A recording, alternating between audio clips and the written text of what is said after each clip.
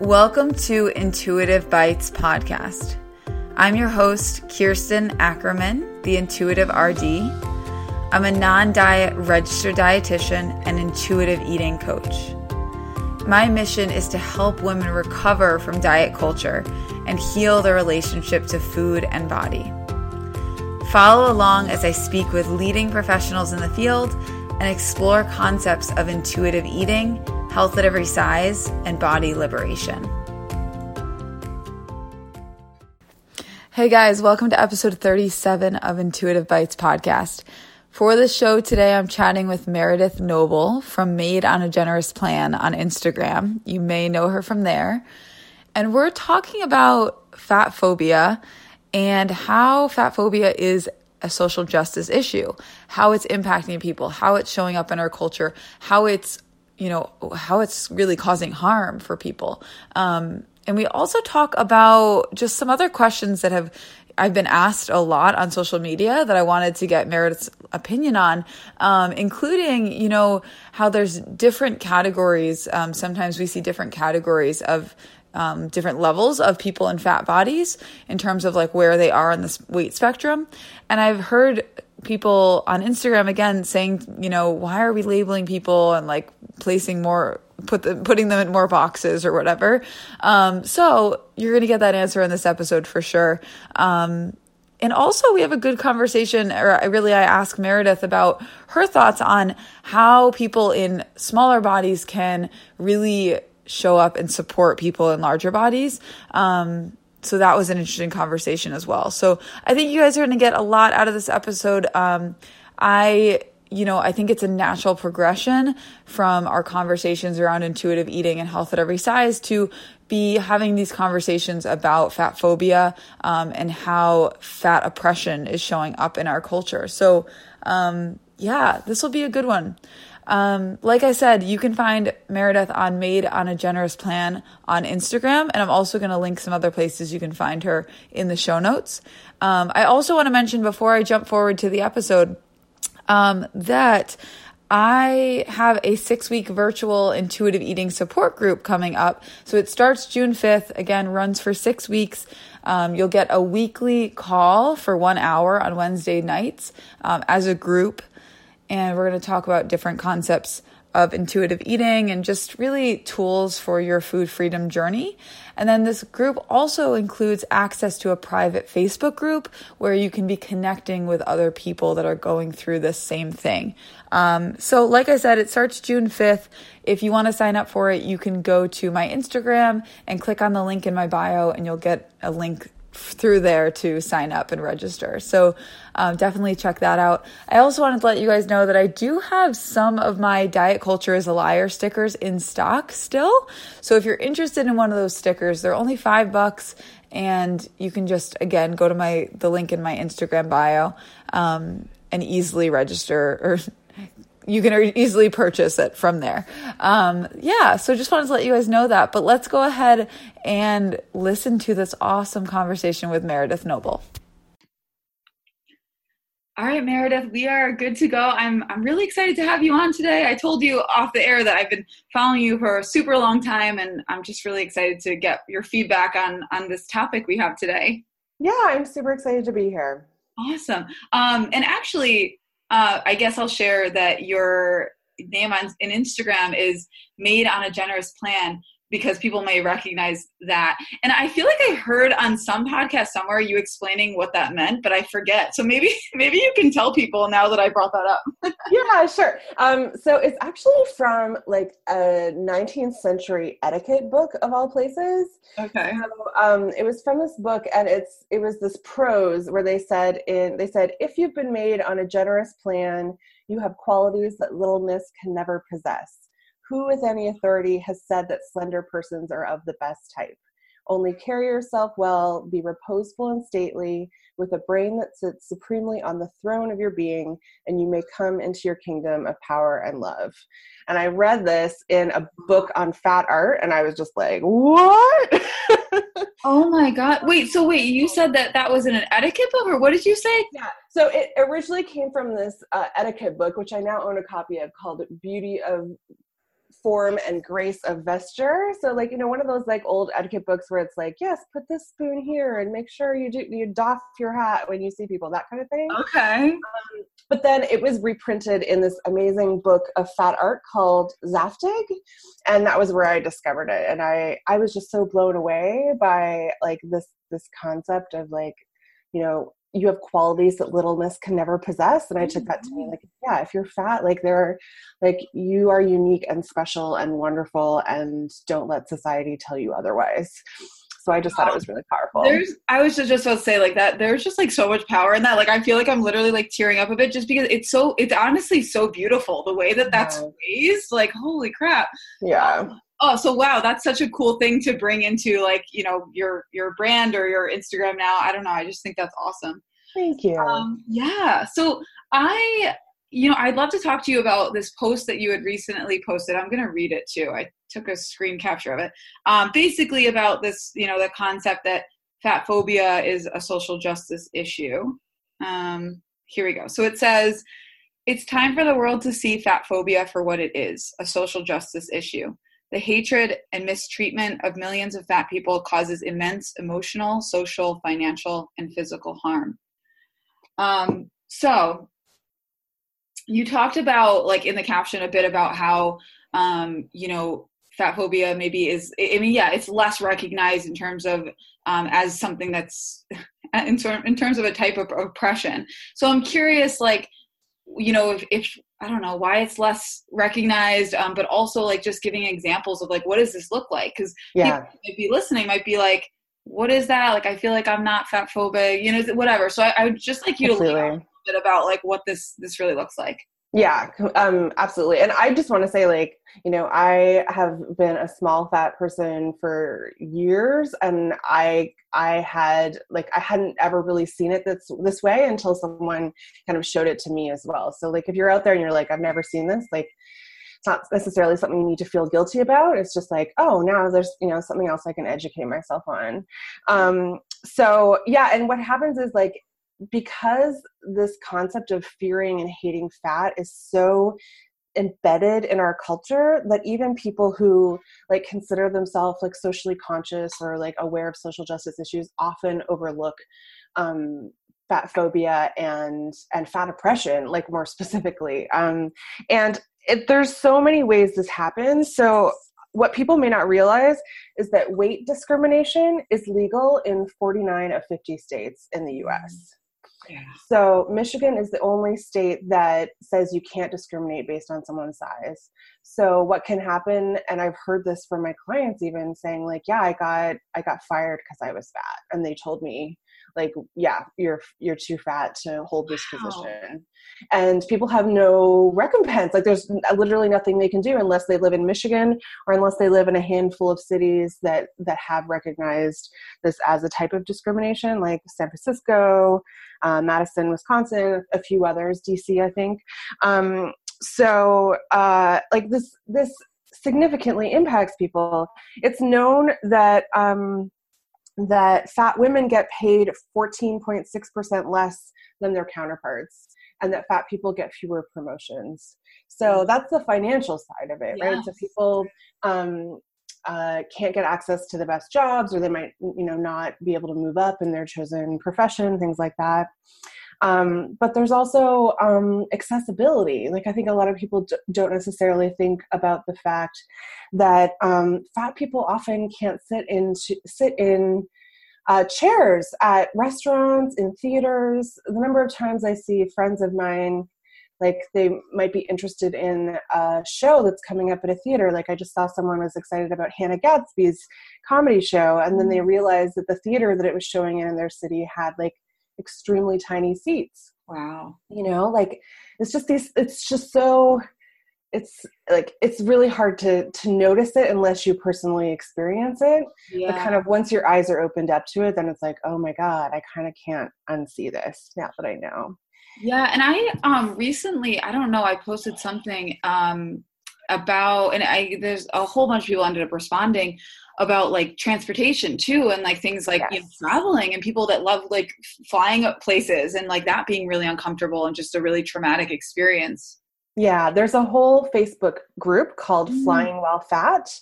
And this is because fat people need to strategize, because like we need to share stories with each other and figure out which airlines are the best. I just saw a big thread the other day about like fat people who get periods trying to strategize. How do I deal if I happen to get my period on the day of my flight and I like can't necessarily fit in the airplane restroom? Oh, geez. How do I deal with like, you know, how do I prepare to maybe like be stuck in my seat for hours on end? How do I, you know, yeah, a huge accessibility issue. yeah. I heard somewhere recently, I'm not sure, I haven't validated the accuracy, but someone said something about like Southwest will, you can purchase 2 seats and then they'll reimburse you for one. Have you heard of that? That's true. Yeah. So Southwest is considered to be in the forefront in terms of providing accessibility to fat people. I believe, don't quote me on this, but I believe it is that you can either purchase 2 seats in advance, or you can also show up on the day of and ask to get 2 seats. And so that way, if you don't, like, again, the financial aspect, not everyone has the ability to afford to pay for 2 seats. So they try to accommodate the other path as well, as far as I know. Yeah, but most airlines are like, there are so many stories of people being kicked off because of their size and or just even if it's not getting access, the dirty looks. There was a story that blew up a little while ago about this woman being incredibly fat phobic to the people sitting on either side of her and talking about how she eats salads and like just like really horrible stuff. So even if it's not like lack of access, it's still like denigration during access, if that makes sense. Oh my God. Yes, absolutely. Yeah. I have a couple questions about like terms that you've used that I want to ask about. So I just yesterday posted something, and anyway, people were asking about like different classifications of like, fat bodies, and you would use the term like small fat, and I know there are other terms as well. And someone had kind of responded to me like, why is this helpful? Like further putting people into boxes. And I'm just curious, like what your stance on that, or what your thoughts are, I guess, on that. Yeah, that's such a good question. I'm so glad you asked that. Because I've especially been in like eating disorder contexts where people are like, why are we labeling bodies? Yes. And this is an interesting collision of like healing and treatment spaces with social justice. So like in social justice spaces around fatness, we identify sort of gradations of fatness because the oppression you face is immensely different depending on whether you are someone at the small end of the fat spectrum like myself, or someone who identifies, like a common term that people used to identify as super fat, or recently the term infinifat was coined by Ash of the Fat Lip podcast, as like people, like the people at the highest end of the fat spectrum are denied surgery, are like have even more accessibility issues. And like sometimes I can't sit in the seat because my hips hurt too much because like, the chair is too tight on me. Yeah. Someone who is super fat wouldn't be able to sit in that chair at all, or might be afraid that the chair would collapse underneath of them. So, and again, in employment settings, like someone is going to react very differently to me in an employment setting than to someone who is super fat. So we use these gradations so that within the fat community and within society at large, we can acknowledge the relative privileges. Yeah. While still acknowledging that everyone is facing some discrimination and oppression. Like there's only one store in the mall where I can get clothes, but someone who is super fat, like barely anyone makes clothes, or they might need to get them everything entirely custom made. So that's a really different experience. And we just want to acknowledge that. Yeah, that's so helpful. And this is reminding me so much of a recent what's the word? I don't know. There was like basically a confrontation or an issue within like kind of almost, I think it was mostly like the dietitian space, but anyway, someone had posted something about like, they don't have thin privilege. And I think it comes down to exactly what you're talking about in terms of, this is not about labeling bodies or whatever. It's about acknowledging the privileges. Acknowledging the benefits that come from certain bodies. It doesn't mean you're happy or everything's perfect or anything like that, but it just means that within the system of oppression, you have certain advantages or whatever. Yeah, exactly. I think people often conflate like the idea that they might have privilege in one area of their life makes them feel that their suffering is invalid in some way, and it's not that. Like, your suffering is so incredibly valid, no matter what size you are, whatever color, what level of ability you are. But we also have to acknowledge that just by being a certain way in this world, whether that's thin or white or heterosexual or able-bodied, that you have unearned privileges compared to someone else. That's really all it is. It's not to take away from your own suffering and harm that you've experienced. Yeah, that's a super helpful point. Thank you. Yeah. And another thing I was going to ask you about, that was a term that you used in the caption, which I've heard before, and I just would like to get your thoughts. And that is this concept of like a good fatty. Yes, I love this. Okay, so I'm in the process of launching my own podcast very, very slowly. Yay, and I got to interview Stacey Bias, who is a longtime fat activist. And she is the one, I honestly don't know if she like coined these terms, but she made this wonderful comic. She's an illustrator, and she made this wonderful comic talking about good fatties and bad fatties. And the idea behind this is that when we are experiencing oppression in some way, we often like use these techniques to earn ourselves a little extra privilege. So a common one for fat people is to say, because the argument that comes up against fatness a lot of the time is like, oh, you're making yourself unhealthy, you're going to die early, that kind of thing. Yeah. So fat people will often respond by saying, I'm fat, but I'm healthy.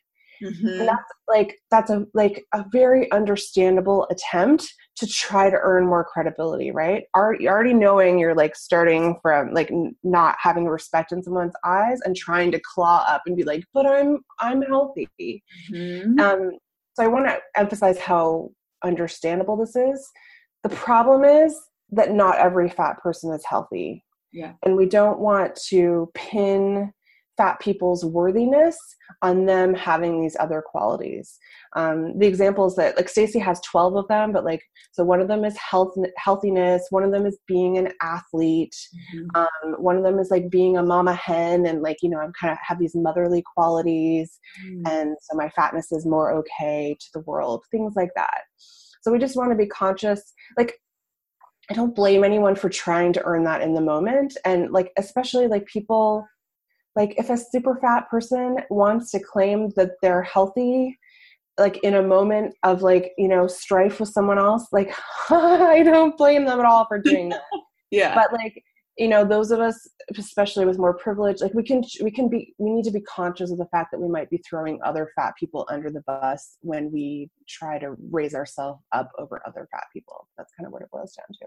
Yeah, that's so interesting. And it's almost like, I'm thinking of like the word, like it's like justifying, but it's like you don't need, again, I hear what you're saying, like obviously it makes sense why people do this, but like, making it seem as though you need to justify your fatness, like that's problematic, Yeah, exactly. Yeah, the moment we do that, like we shouldn't have to in the first place. Yes. We want to because all this stuff is being hurled at us all the time, all these judgments and being written off by other people. But at the end of the day, everyone is worthy of respect and love and connection and belonging just by virtue of being a human in this world. You don't need to earn it any other way. Yeah, exactly. So I'm curious, I think that there's probably a million things that could be said, but, what are some of the common barriers you've seen or like, why do you think that like, fat phobia is not being recognized as a social justice issue? Like, what are the barriers that are going on here? Yeah, that is such a good question. So fat phobia runs super, super deep. And I think most people don't even recognize the role that diet culture and fat phobia plays in our culture. Again, it's kind of one of those things that you don't, like, we're kind of cued in to like notice certain types of racism, at least, like kind of overt racism, if not systemic racism. But we can look at something and like if someone's like mistreating someone else and they're like, you know, treating them badly because we think because of their color or their race, we can identify that. But it's so normal. Like almost any movie or any TV show you can conceive of has a fat joke in it. Or if not a fat joke, then at least like a denigration of a fat person, or a fat person not shown in their full humanity. It's just so embedded in the culture. And its roots are in racism. And we know, more and more literature has been coming out about this. Like it all started based on a fear of fat Black bodies, at least here in the Americas. And we've kind of exported it to the world.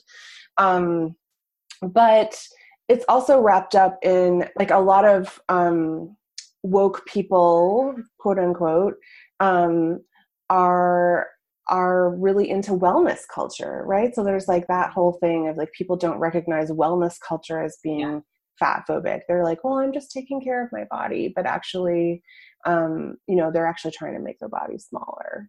So it all comes back to the ubiquity of diet culture and it not being talked about, and fat people being afraid to talk about it, or lest more stuff be unleashed on them, or just getting tired of like fat people are trying to get their voices heard, but it's so hard when it's usually thin people who get the microphone because of phobia. Exactly. Yeah. So I'm curious, I'm curious your thoughts on like what do you think the answer is to, this, again, I think this is kind of an obvious question, but I still want to talk about it. Like, what do you think the answer is to getting like more fat voices heard and things like that? And how can people help? Yeah. So I think reflecting on who you surround yourself with, both personally and professionally, I think is a really good start, right? So I feel like if most dietitians, for instance, looked around themselves, they would see a lot of very thin white women of a certain age. And, and I think it's just an important question to ask, like, who isn't here? Yeah. Whose voice is missing? And I'm consistently amazed by, like, even in my own mind, I'm like, okay, well, who do I know that is a resource on, XYZ that is a person of color or is fat or is queer. And sometimes just like, and I usually like my list is much shorter than I would like, but if you put it out to the community, I saw someone ask the other day, like, who are, people of color who are artists that we should boost. And all of a sudden the community came in and was like, this person. So that can be a really good way to find other people just doing various things in the world. Even in your friend group, like notice, like, do you have any fat friends? If not, like, what do you think that's about? Is that because you're spending time in places where fat people aren't welcome? And that's where you're making your friends. Are there, other ways to reach out and like, build diversity into who you're connecting with on a daily basis? Yes. What else? Asking yourself, like, if you get an opportunity, this is more in the professional sphere, but asking yourself, if you get an opportunity, someone else whose voice you could boost. I'm not saying like you get to decide whether or not you want to take the opportunity, but like someone, for instance, once did it with me. Someone got asked to be part of an article that was being written, and they were like, yeah, I'm happy to help, but hey, do you know about these other people too? I bet they'd love to talk. And so like kind of doing that. Yes. And here's another person that you might not have realized was out there who would be amazing for this. That kind of thing is really helpful. Yeah. That's awesome. That's really helpful. I'm thinking about how, it's like if you take the path of least resistance in our culture and you don't go out of your way to try and help, or like go out of your way and like, like you said, like recommend other people, or, look around yourself and like see who's there and who's not there. Like if you don't go out of your way, like you're going to cause harm. I don't even know how to phrase it exactly, but I'm just thinking about like, you really have to if we want to be helpful, we need to go out of our way and do things that most people aren't doing. Yeah, exactly. The status quo is this system that is oppressing people. So then like we need to change, we need to go and above beyond the status quo. And that is true for fatness, but also very much race, obviously, and also queerness and ability and all these things. Yeah. Yeah, exactly. Okay, awesome. So I want to ask you one last thing, which is, if people are listening to this conversation, I'm assuming some people are going to, they're going to be blown away and they're going to want to learn more and all of that. So, once people are kind of come to terms with the fact that, okay, fat phobia is super prevalent and it's harmful, what can they do and like, where can they start? Because I know it's an overwhelming thing sometimes. Yeah. Okay. I should have made a list in advance because there's so many and I'm going to forget. Okay. I think that, listening to fat voices is an amazing place to start. So like there are a slew, if you're already a podcast listener, which I'm assuming because you're listening to this, there are a slew of amazing fat positive podcasts out there. Like the one I referenced earlier, Ash, the Fat Lip is her name of her podcast. She's a super fat, she calls herself Infinite Fat Woman. And her podcast is wonderful. She talks about her own opinions on there. She also brings the fat community on to talk. So that can be a really wonderful place to learn. There is She's All Fat is a really wonderful podcast as well. There's so many more. I actually have a list of podcasts on under my resources section on my website that people can go to. That might be easier than listing them all out. Okay. Yeah. Yeah. And following people on Instagram, I can provide a list of people that are a great resource on there. Filling your feed with fat bodies to work on your own internalized fat phobia. Working on internalized fat phobia in general, and your own fat phobia. But one way to do that is like fill your feed with as many fat people as possible and like revel in their gloriousness and their unique beauty. Retrain your brain. All of us need to retrain our brains because the media has, just taught us that like this very narrow slice of humanity is the norm, and that's not true. Yeah, so helpful, really, really helpful. And some of these things are, easy things to just follow a few more people and it's going to be really impactful. So that's helpful. Yeah. And I'll ask you to maybe send me a few of those so I can link them so people can easily find. Can you please share all the places people can find you and maybe like some of the resources you have right now? Yeah. So my website is generousplan.com. It is filled with goodies. So like lots of articles, but also like I put a lot of effort into like creating resources. Like I have a body positive artist page. I have a page of like, if you need ideas of fat people to follow on Instagram, I have a body positive Instagram accounts list, podcast lists, all these things. So it's a really wonderful resource. I'm very active on Instagram, so I'm Made on a Generous Plan, all one word there. I am also on Facebook, so you can look me up there. I think I'm just facebook.com/generousplan. I'm ostensibly on Twitter, but it's mostly just reposting my Instagram stuff. If you prefer to get it in that format, you can. I'm just Generous Plan on there. Awesome. That's so cool. And I absolutely love your images on Instagram. Like they're just so beautiful. Whatever you're doing is awesome. Thank you. Yeah. I was a designer in a past life. So well that explains it. Yeah. Oh, those are beautiful. Okay. So I'm excited to share those with everyone. Well, thank you again so much for coming on. There's so much packed in here. I'm really excited we got to chat. Yeah, I thank you so much for being curious about this topic and wanting to share it with your followers. I really appreciate it. Yeah. All right, guys, that is it for episode 37. Definitely go check out Meredith on her Instagram, Made on a Generous Plan.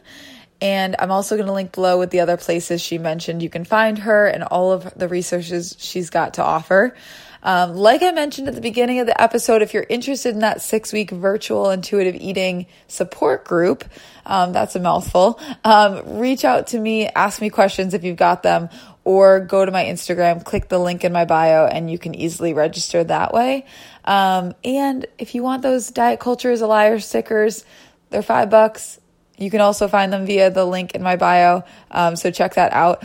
Also, totally forgot to mention, but if you've made it this far in the episode, I just released my Food Freedom 101 online course, and it is packed with information about not just intuitive eating, but also like weight science, why diets don't work, the physiological body response to that. Also things like health at every size and diet culture are covered, and creating your own like non-diet bubble and kind of creating or finding support really on this journey. So definitely check that course out if you're interested in any of that. All right, guys, I'm going to let you go, and I will talk to you really soon. Bye.